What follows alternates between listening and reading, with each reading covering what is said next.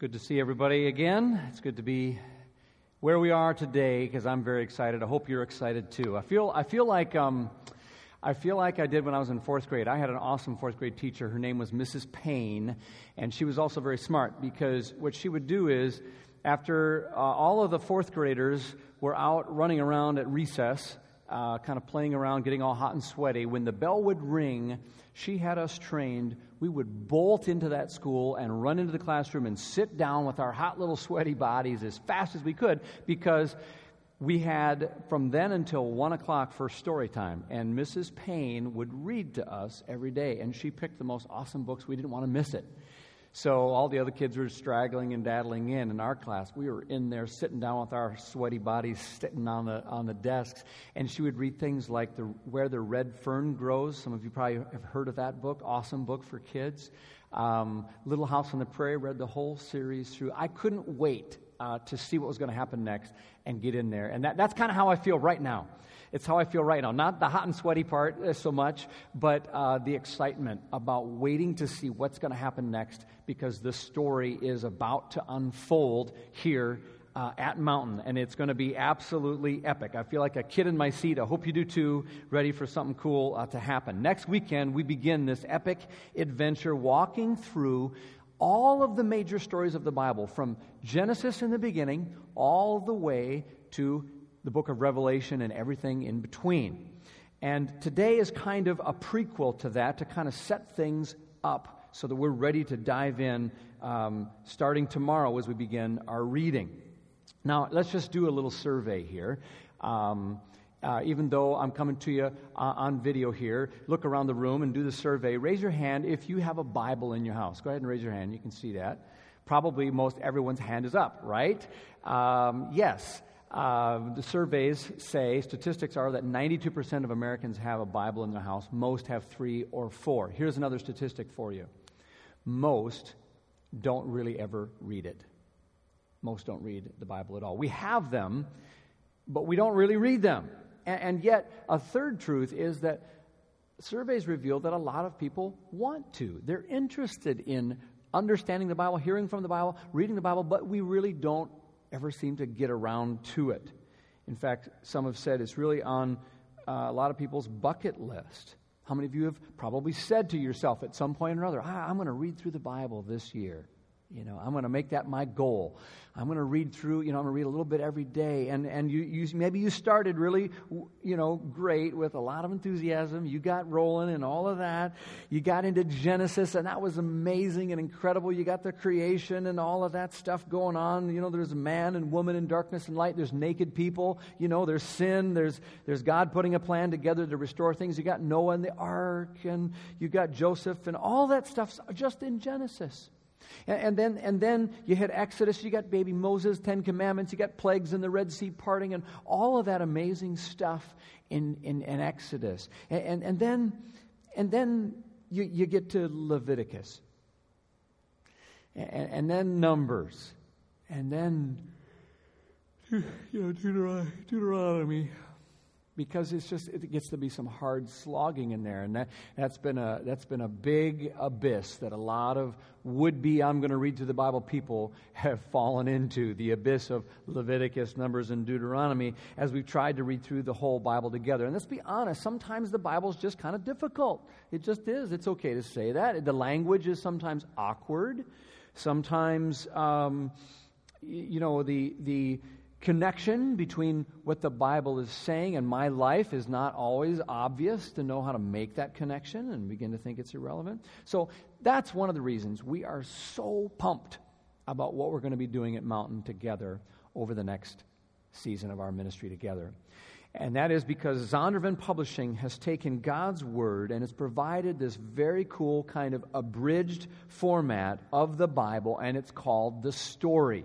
You've seen these books around. If you haven't, you want to make sure to pick yours up today. The Story is just a beautiful kind of abridged but abridged version of the Bible from beginning to end. And here's one of the things that makes it kind of unique. Some of the verses, about 90% of what's in here is directly from the Bible. But there are parts of the Bible that are kind of repetitive, where maybe the Bible authors would tell the same story more than once, and those tend to be removed from the story version. We're going to just tell it once, and it's kind of abridged. And then periodically, there are little italicized sections that are like summaries that kind of bridge from here to there.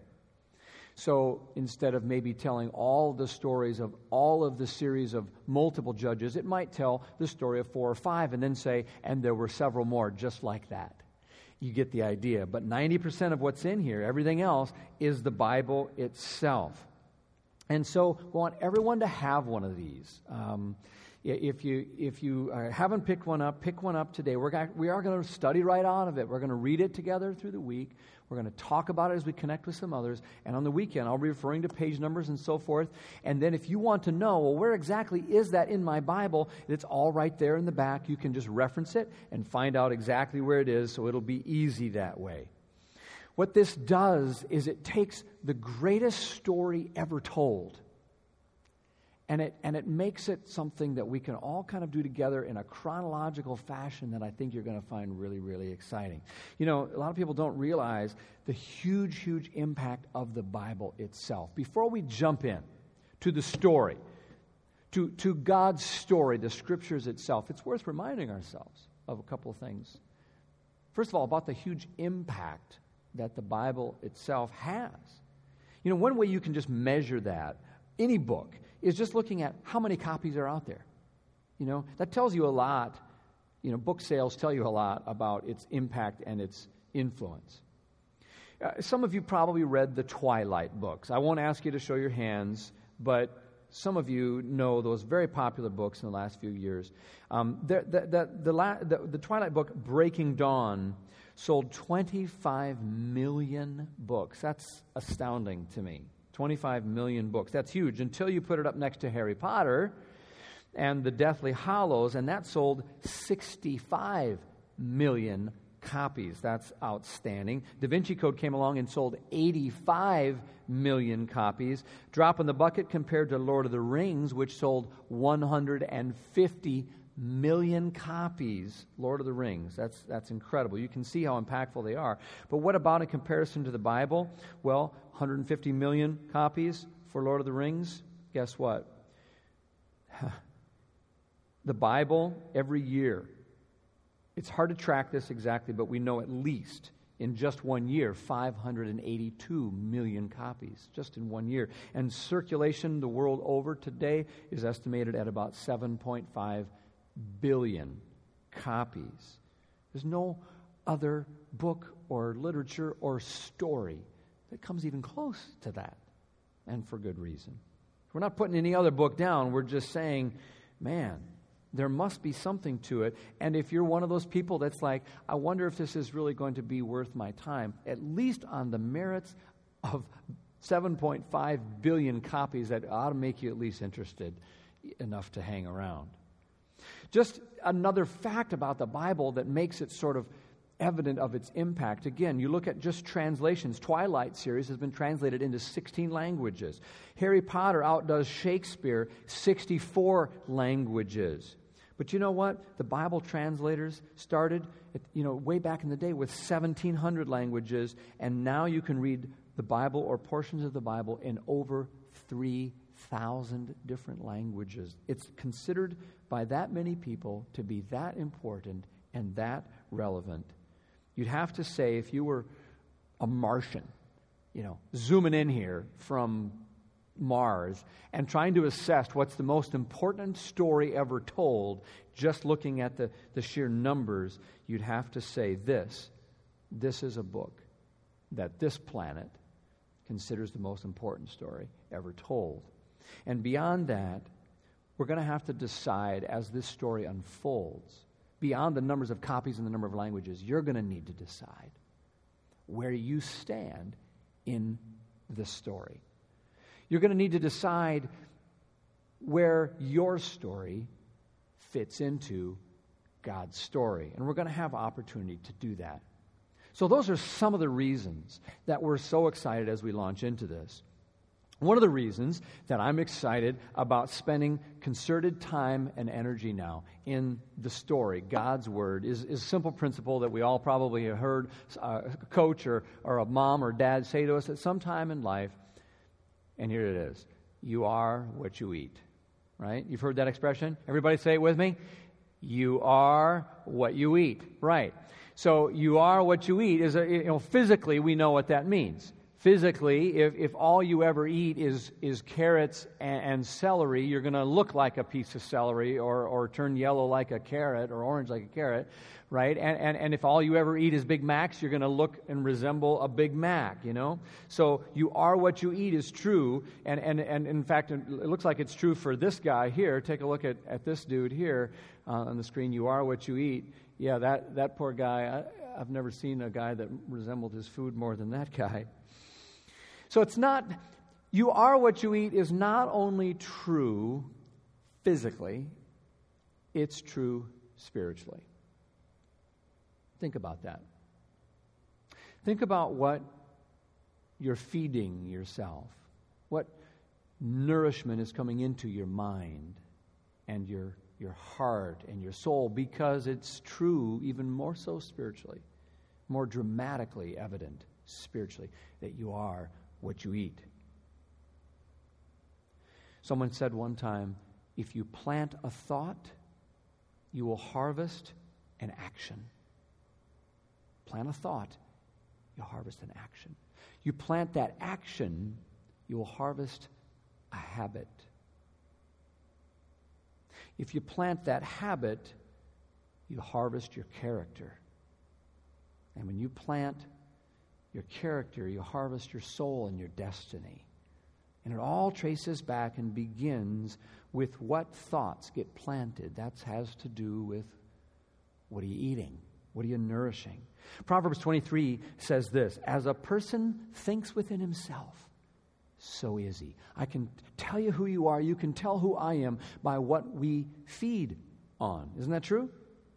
Your mind, your heart. It shapes who we become. When God had an important message for Ezekiel in the Old Testament, He told him to open up. Ezekiel said what? He opened his mouth and God said, here, eat this book. Ezekiel chapter 3. Fill your stomach with this. He was handing him God's own words. And Ezekiel said, when I ate it, it tasted sweet as honey in my mouth. It's a poetic way of saying we're meant to be hungry for God's words. We're meant to be people who want to get our face out of Facebook so we can get our face into the book. So it would taste sweet as honey. That's what Psalm 119 is saying to us. Verse 103, how sweet are your words, O God, to my taste. They are sweeter than honey in my mouth. And Paul in the New Testament tells his young protege, Timothy, that if you really want to make it in this tough old world, what you really need to do is be nourished on the teachings and truth of Scripture, 1 Timothy 4:6. And I heard a funny thing, I thought it was odd, about a person who kind of took this all literally. He's an Ethiopian king named Menelik II. And he took this eating of God's Word literally. So much so that whenever he became sick, he would go to his Bible and he would tear out pages from his Bible and actually eat them. And he actually died in 1913 after devouring all of the book of 2 Kings.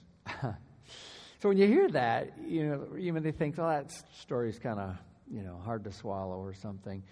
And I got to admit, I kind of thought it was sort of dippy of the guy. But then I got to thinking there's another thing there, and I got to asking myself, what he was trying to do was probably live out this idea of really being hungry for God's Word. And so as we begin this epic journey into this story, it's a great time for you to be asking yourself whether you are hungry for God's Word. If you've been going so long without it that you don't even miss it anymore, or whether you've developed an appetite.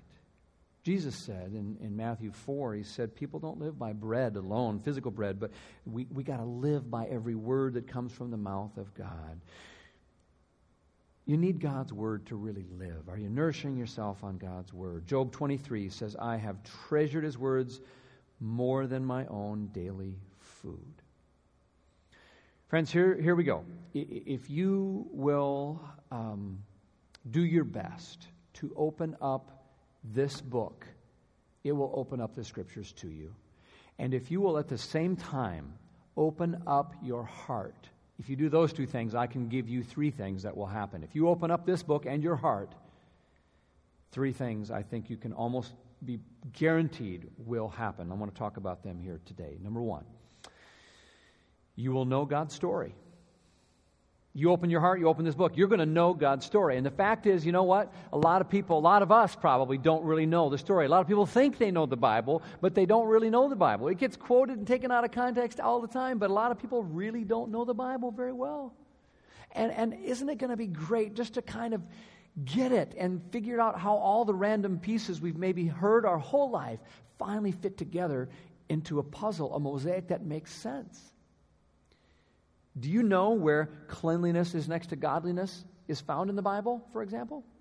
Do you know? Could you find that in your Bible? The answer is no, you could not find it in your Bible because it's not in the Bible, but a lot of people think it is. By the end of the story, you're going to know that. Do you know how to find the book of Hezekiah in the Old Testament? Would you be able to go right to it? Well, I don't think you could because there isn't a book of Hezekiah in the Old Testament. Some of you knew that, some of you didn't. By the end of this, you're going to know it. And we have all these kind of things like this that we're going to be able to sort of get past this concern of, if we ever have a Bible trivia contest at a party, that we're going to have some dry heaves. Instead, you might actually know the story. And that's what we want to be able to say is not that we would know details, but we're going to be able to know the story. Some things about this story really surprise a lot of people when they start learning about it. Let me just give you a couple of examples. Do you know that in the Bible there are over 300 prophecies about Jesus alone? 300 prophecies. The Bible goes out on a limb there, but has got these bold predictors and amazing prophetic accuracy. And the Bible sets itself up for failure by making these prophecies. But you know what? If even one of those prophecies was inaccurate, the dependability of the Bible would go way, way, way, way down, wouldn't it? So we've got these 300 prophecies just about Jesus, about his lineage, details about what city, what manner of birth he would have, how he would die, and how he would rise from the dead, hundreds of years before any of it actually transpired in front of hundreds of eyewitnesses recorded in historical documents. Several weeks ago, Lee Strobel wrote, he's the one who wrote Case for Christ. He wrote, also I'll just mention he's a former atheist, who got his law degree from Yale and spent 13 years as an investigative reporter for the Chicago Tribune. And he talks about when he was doing an investigation into Christianity, mostly to prove it false. And this evidence about prophecy kept cropping up, and it was impossible for him to ignore. He tells about a study that was done by some mathematics students who calculated the odds by chance, the chance that any human being throughout history could fulfill just 8 of those ancient prophecies about the coming Messiah. Remember, there are 300 now, and they were investigating what are the odds of someone being able to fulfill 8 of them. And they determined that the likelihood of anyone being able to fulfill 8 is one chance, not in a million, not in a billion, not in a trillion, but one chance in 100 million billion. That's a big number. That's one with 17 zeros after it. I don't know if you've ever been to the casino, but that's pretty bad odds. So we've got instead the Bible with not 1 in 8, but 300 of them, all true and evident. The Bible is painfully accurate also in what it says about you and me. And it's accurate about what it says about the world. It's accurate in what it says about life. And so that's one thing you'll know. You'll know God's story. You'll know what's in the story. You'll know some of the content. And that's an important thing. We've got to internalize some of that, or we won't know the story. But the second thing, if you'll open your heart and open this book, you'll not only know God's story, more importantly, you will know the God of the story. You will have an opportunity to come close to and have a real relationship with the author and perfecter, not only of the story, but of your story. Jesus himself, God the Father and his Holy Spirit. 2 Timothy 3:16 says that all Scripture, the whole story, is God-breathed. God-breathed. It comes out of the mouth of God. It's the Scriptures. This story is so close to the mouth of God, you can smell his breath on it when you read these stories. And it's amazing because at the same time, it's out of God's mouth, but God worked through humans like us, ordinary people, very flawed people, 40 approximately different writers on 3 different continents in at least 3 different languages over a period of 15 or 1600 years, all woven together in a beautiful, seamless story. God breathed. It's like God stooping down like a grandfather on one knee to his toddler grandchild to help her know who he is so she can look him in the eye. That's what God's given us in the Bible. It's called revelation. He's revealed himself to us. He could have remained distant and aloof and untouchable and above human contact, but it's God's free opening of himself, letting us eavesdrop on him, letting us get inside God's head, letting us look over his shoulder into what he's thinking and reading his mail. We get a backstage total access pass into the mind and heart of God in the story. And when I realize that, it causes me, and it should cause you, to have a different kind of hunger for the Word of God. Because it's God inviting us to have an intimate relationship, to do more than just learn the story, but to learn the God of the story and to know about him. And a lot long ago, I was rummaging through the basement at home and came across some stuff there in a case kind of that I had stowed away a long time, and I couldn't remember what was in there. And I popped it open, I looked, and there was a file folder filled with old letters, and one glance at it, I knew exactly what it was. They were love letters. This particular case was from my wife, Carla. I have fond memories of the time period when we dated long distance. She was in Iowa, I was in Minnesota, both of us in school and working, and we dated that way, long distance, 3 hours apart, for 3 years. Now, some of you guys don't know what that would be like back in the Stone Age when that was all taking place. This was pre-email. This was pre-text messaging or cell phone. And long-distance calls were expensive. If you've ever seen the Flintstones, you see what a telephone looks like, kids. So I would look for letters in the mail, and Carla was so faithful and so good and clever that she would write these creative and beautiful love letters to me, and I'd get sometimes 3 or 4 a week.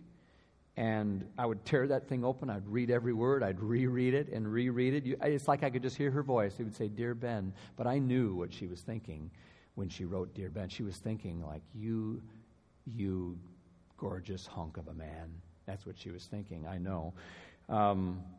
Those letters connected us, long distance, over 3 years, and they forged a relationship that allowed our marriage to become what it is today. Those letters were so important. I didn't set out to memorize them or study them or parse them or diagram the sentences, although I could just about do that with some of them because I read them and they meant so much to me. But why did I have that hunger for those letters? Why did they mean so much to me? Well, because they were from someone who loved me. And they were from someone I loved, right? Friends, the Bible, the story is a letter from the God who loves you. And it is in many ways a personal letter from the lover of your soul. And some of you don't believe that, but you're going to be surprised to discover it's true as you read through and hear the story. He wrote it and gave it because he wanted to say, here's who I am, and he wanted a relationship with you. God wants to get to know you, and he's going to use the story in this church and in this community and this fellowship to get to know a lot of people. If you'll open your heart and open that book, it'll happen. There's a big difference, I want to just say before we move off this point. There's a big difference, isn't there, between knowing about God and knowing about His story and truly knowing God Himself. You see the difference? There's a big difference between knowing the story and knowing the God of the story. Knowing about God and knowing God Himself. And I want to just make sure you're always asking that question as we're maybe getting fascinated with different details and parts of the story, because there's so many fascinating parts of it. We never want to lose sight of our ultimate goal, and that is to not just learn the story, but to learn about and to know the God of the story. Because Christian people are famous for confusing knowledge and intimacy. We always confuse knowledge and intimacy. In the church, we Christians, we get very excited about systems of learning that result in knowledge. See? That's why we want to have a Bible study with a workbook and a curriculum with a Bible homework and little blanks you can fill in. And we send our kids to vacation Bible school, and I went to Bible college, and I went to Bible seminary. And you can do all of that stuff, and you can become a Bible scholar, and you can quote the whole thing and know it inside and out, and you can say the books of the Bible while you're standing on your head, say it backwards in French in 4 seconds flat with one breath if you want to, but none of that is the same as knowing God, knowing the God behind the story, the God who has come to your story and said, I want to know you. I want you to know me. That's what we're doing here. That's where this is going. So I just plead with you to see that difference. You know, you've maybe heard me tell about my friend Vince, who was going through a kind of a tough time in his marriage. They just weren't really connecting much, and being a pastor, he was kind of embarrassed about that. He went to a counselor, and the counselor said, tell me about your relationship. He says, oh, when we met, it was awesome. You know, we used to hang out, we'd play Yahtzee, we'd go play tennis, we'd order a pizza, we'd just sit and look in each other's eyes, and we'd talk. And he said, well, what's going on now? And he says, oh, now we just drive around and shuffle the kids and don't really do much, or we just kind of grown cold, and we don't really do much anymore, and what should we do? And the counselor just wisely said, you need to go back and do the things you used to do. You're like, what? Do what you used to do. Go play Yahtzee. Go play tennis. Order a pizza and look in each other's face. Get some FaceTime. Rearrange your schedule. Do whatever you need to do so that some of those things that were feeding and nourishing that relationship can happen again. You know all you need to know about each other. They needed to know each other again, didn't they? And so that's what they did. They planned a date night. They planned a date night. And they played tennis or Yahtzee or ordered a pizza. And the date night wasn't the goal so that they could get together once in a while. The goal was that they would have a date life like they used to. And friends, we need to do that in our walk with God sometimes. Wherever you are with God, this whole thing we're doing with the story is your opportunity to like plan a date night with God. It'll help you bring back into your life the very things that will give you FaceTime with God and give you an opportunity to connect with Him in a way that He desperately wants to connect with you. Maybe you're kind of fading in your faith commitment. Maybe life has just gotten hard. Maybe your relationship with God is like Vince's marriage was. Maybe you're on top of cloud 9. I don't know, but I know this. If you'll open your heart and open that book, at the same time, you'll not only learn the story, you'll learn about the God of the story. And more than that, you'll have a relationship with Him, this God who loves you. You'll know God's story. Number 2, you will know the God of the story, the God in the story. And finally, and this may be the most dramatic impact in some of our lives, the third thing that will happen if you open this book and open your Bible, open your heart, is that God will change your story. God will change your story. You've got a story. Your life to this point is a story. You've got unwritten pages in the days and months and years ahead. As long as you've got breath, you've got unwritten pages. And that story can be changed. Someone once said, we change primarily through the influence of the people we know and the books we read. We change primarily through the influence of the people we know and the books we read. Think about what's going on here in the story. If that sentence is true, and I believe it largely is, you're going to get to know God's book, And you're going to get to know the God behind the book, and that is going to bring change to your life. For most of his life, Chris Travis, a friend of ours who lives in New York City, was an atheist. In high school, he dove very deeply into philosophy and started reading things by Nietzsche about his existentialism and his nihilism and his God is dead. He started reading Marx in college and got into philosophy like that. Everything's in material terms and so forth. And in college, Chris just hung his hat on that kind of perspective. And that philosophy worked out for him well enough for a while. Kind of his defining narrative until some things that weren't in his script happened to him. And his life fell apart. Without going into too much detail, you can kind of imagine a college student had a string of self-destructive decisions, a string of bad relationships, and he dropped out of college. And his story took an unexpected turn at that point, and he began to ask a lot of questions, big ones, like what's the meaning of life? And he said he felt like he was in a fog, asking, what's the point? Where is this all going? He doesn't know why, but one day he was going for a pizza. And on the way home from picking up the pizza, he stopped off at a bookstore, walked in, and there was a Bible, and he bought it. He didn't believe the Bible. In fact, he was pretty convinced the Bible was, for someone like him, an educated person, the Bible was not, something that he would ever have to believe or want to believe. But as an educated person, he should be familiar with it. He never actually read it. So he picked it up. He picked up this thing called the King James Version, which is the these and the thous, and he was a Shakespeare student, and he liked Shakespeare, so it actually resonated with him, and he read the whole thing through. And when Chris tells his story, it's very exciting because he says, I was so surprised. He was so shocked by what he found in the Bible. It was nothing like what he expected it to be. He had all these preconceived notions about it. Parts of it read like a fast-paced novel. The stories were interesting, and that shocked him. It surprised him how gritty and real and R-rated it was.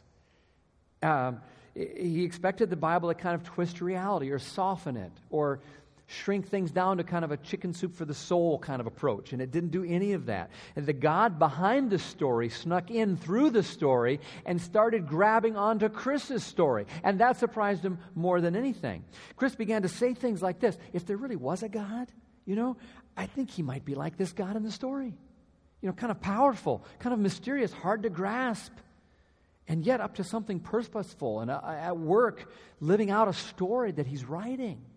It began to kind of make sense in his philosophical mind. And then Chris says, when I got to Jesus, I was absolutely blown away. He was so countercultural, so unique, so unusual.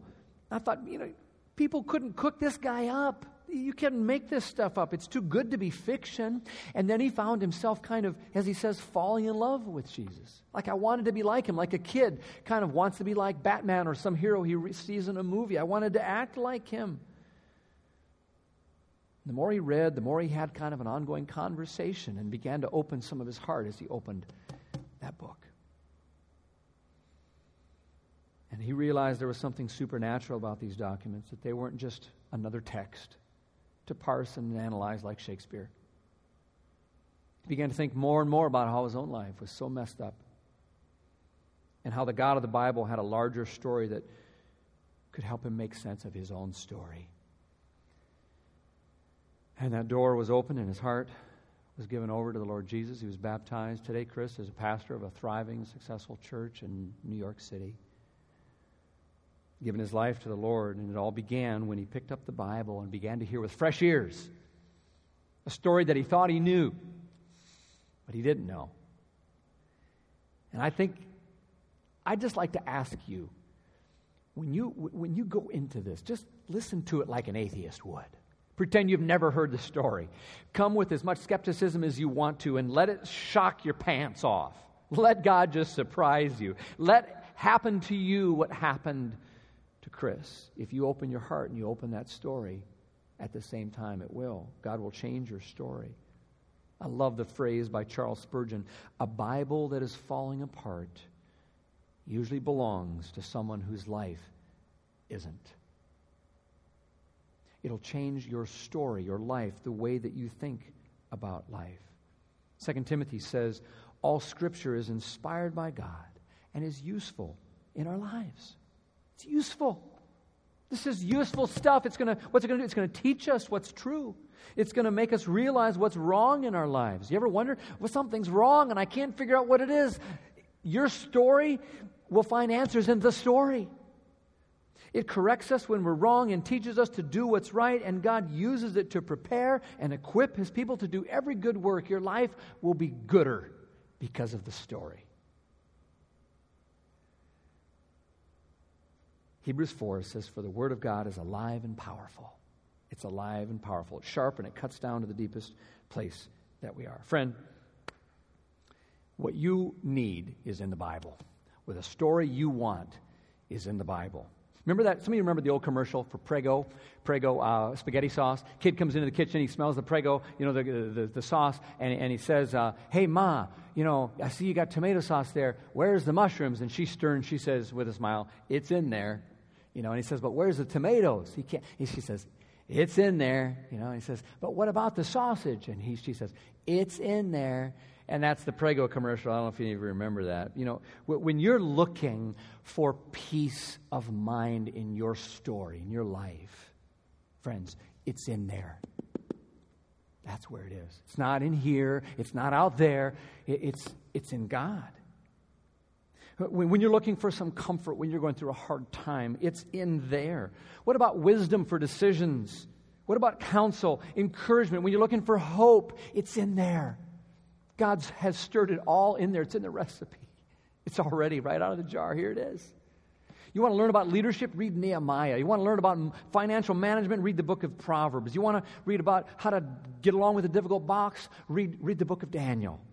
You want to learn how to romance your wife? It's all there in Song of Songs. Deepen your prayer life and know how to handle a crisis? It's in the book of Psalms. Have joy in the midst of trials? That's in the book of Philippians. Power, it's in there. Deliverance from struggle, it's in there. Hope, it's in there. A brand new you, it's in there. I'm excited. I hope you are too, like kids in a fourth grade classroom. I want to ask you 4 favors before we close. 4 commitments I'm hoping you'll make, okay, before we go. Number 1, I want to urge everyone, get the book, okay, and read a chapter a week. Our entire church at all levels is going to go through this together. Read the chapter.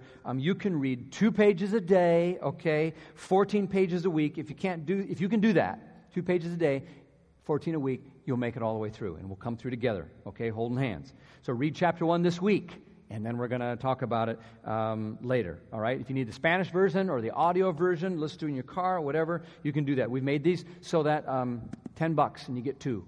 That's the second point. The second commitment I'm going to ask you is decide who God is telling you to give a copy of this story away to. Take a look at this video, which maybe give you some ideas.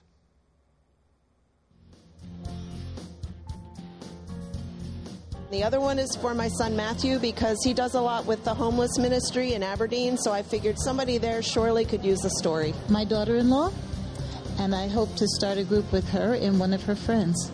I got a couple of these books here, and I'm going to give them to some people that don't know Jesus, and I'm going to tell them, this is the real story. Get out of this fake when you're living and get in the real one. God bless you. Well, this is my second set of 2. My first set of 2, it was on my heart. My grandbaby's daycare provider is kind of new to the neighborhood, and we've told her about Mountain. So I went over and I figured if I can't get her on Saturday, maybe Thursday nights with the Mountain Riders. Right now I'm actually debating giving it to one of my neighbors who I've been trying to talk to come into Mountain Christian Church. One I was given to a friend who was going through a grief process, and I thought it would be really nice for him to join us in the story, just to lift his spirits up, and to build his relationship with Christ. Well, they're twins, and they don't go to church very often, so I figured I'd take them to small group with me and get them involved. Very good. I'm giving one to my friend Mary Kay and one to my friend Sharon so that we can go through this together. They teach a small group in Baltimore that nobody even attends Mountain. Very good. So I'm going to be using these in that small group and as well mail one of them to a friend of mine. So I have some more of them to buy yet. I'm a project manager on a commercial construction site, and so I want to lead a group there at my workplace. We feel compelled to bring this to our workplace. We're teachers, and so we're going to ask colleagues to join us after school once a week. I plan to share them with my friends, give them away. It's not my friends, so. So how many do you have there you're going to give away? I have 10. Keep keeping one for myself and giving 9 away. Yeah. Okay, so that's the second commitment. Who's God calling you to give some books away? You can buy as many books as you want, $5 a copy after your first one. Third commitment, would you invite someone, invite a friend or a neighbor, a co-worker to one of the weekend experiences here. Invite them starting next week. 1 out of 4 people said that they would say yes to an invitation to come with a friend to church if asked. But only about 2% of Christians nationwide actually ever invite someone. So we're better than that. And this is a perfect opportunity. So you be one of those who's going to keep praying for people, but inviting them. And then finally, our fourth commitment, I want to ask you, is to huddle up with some other people, to be able to talk about this, have some conversation, and discuss these things for spiritual growth. Good things are going to happen if you Velcro yourself to the story and to some other people. So get together with some other people. We've got tools to help you, videos, study guides, questions in the back of the book. You won't have to prepare a lot. Just get together with some friends, people you enjoy being with, and start new groups at work or in your neighborhood, or if you need help, we'll connect you with the group. That's the fourth commitment. Friend, I think in 190 years at Mountain, I don't know there's ever been a more exciting thing than what we're about to embark on right now. And I hope you'll be all in, because it's going to be epic. All right? We'll start in with our reading immediately, and then we'll come back next week for week 1. Let's pray. God, we thank you for the story that is unfolding in our lives. The story that you began ages ago, and the story that you have written through ordinary people like the ones I'm talking to right now. You are our God, and you are our help in ages past. And so we ask you, Lord, to author something beautiful in our lives and in this church, in this community, as a result of our devoting ourselves to this study. Help us to know you above all, and change us, we pray. Amen.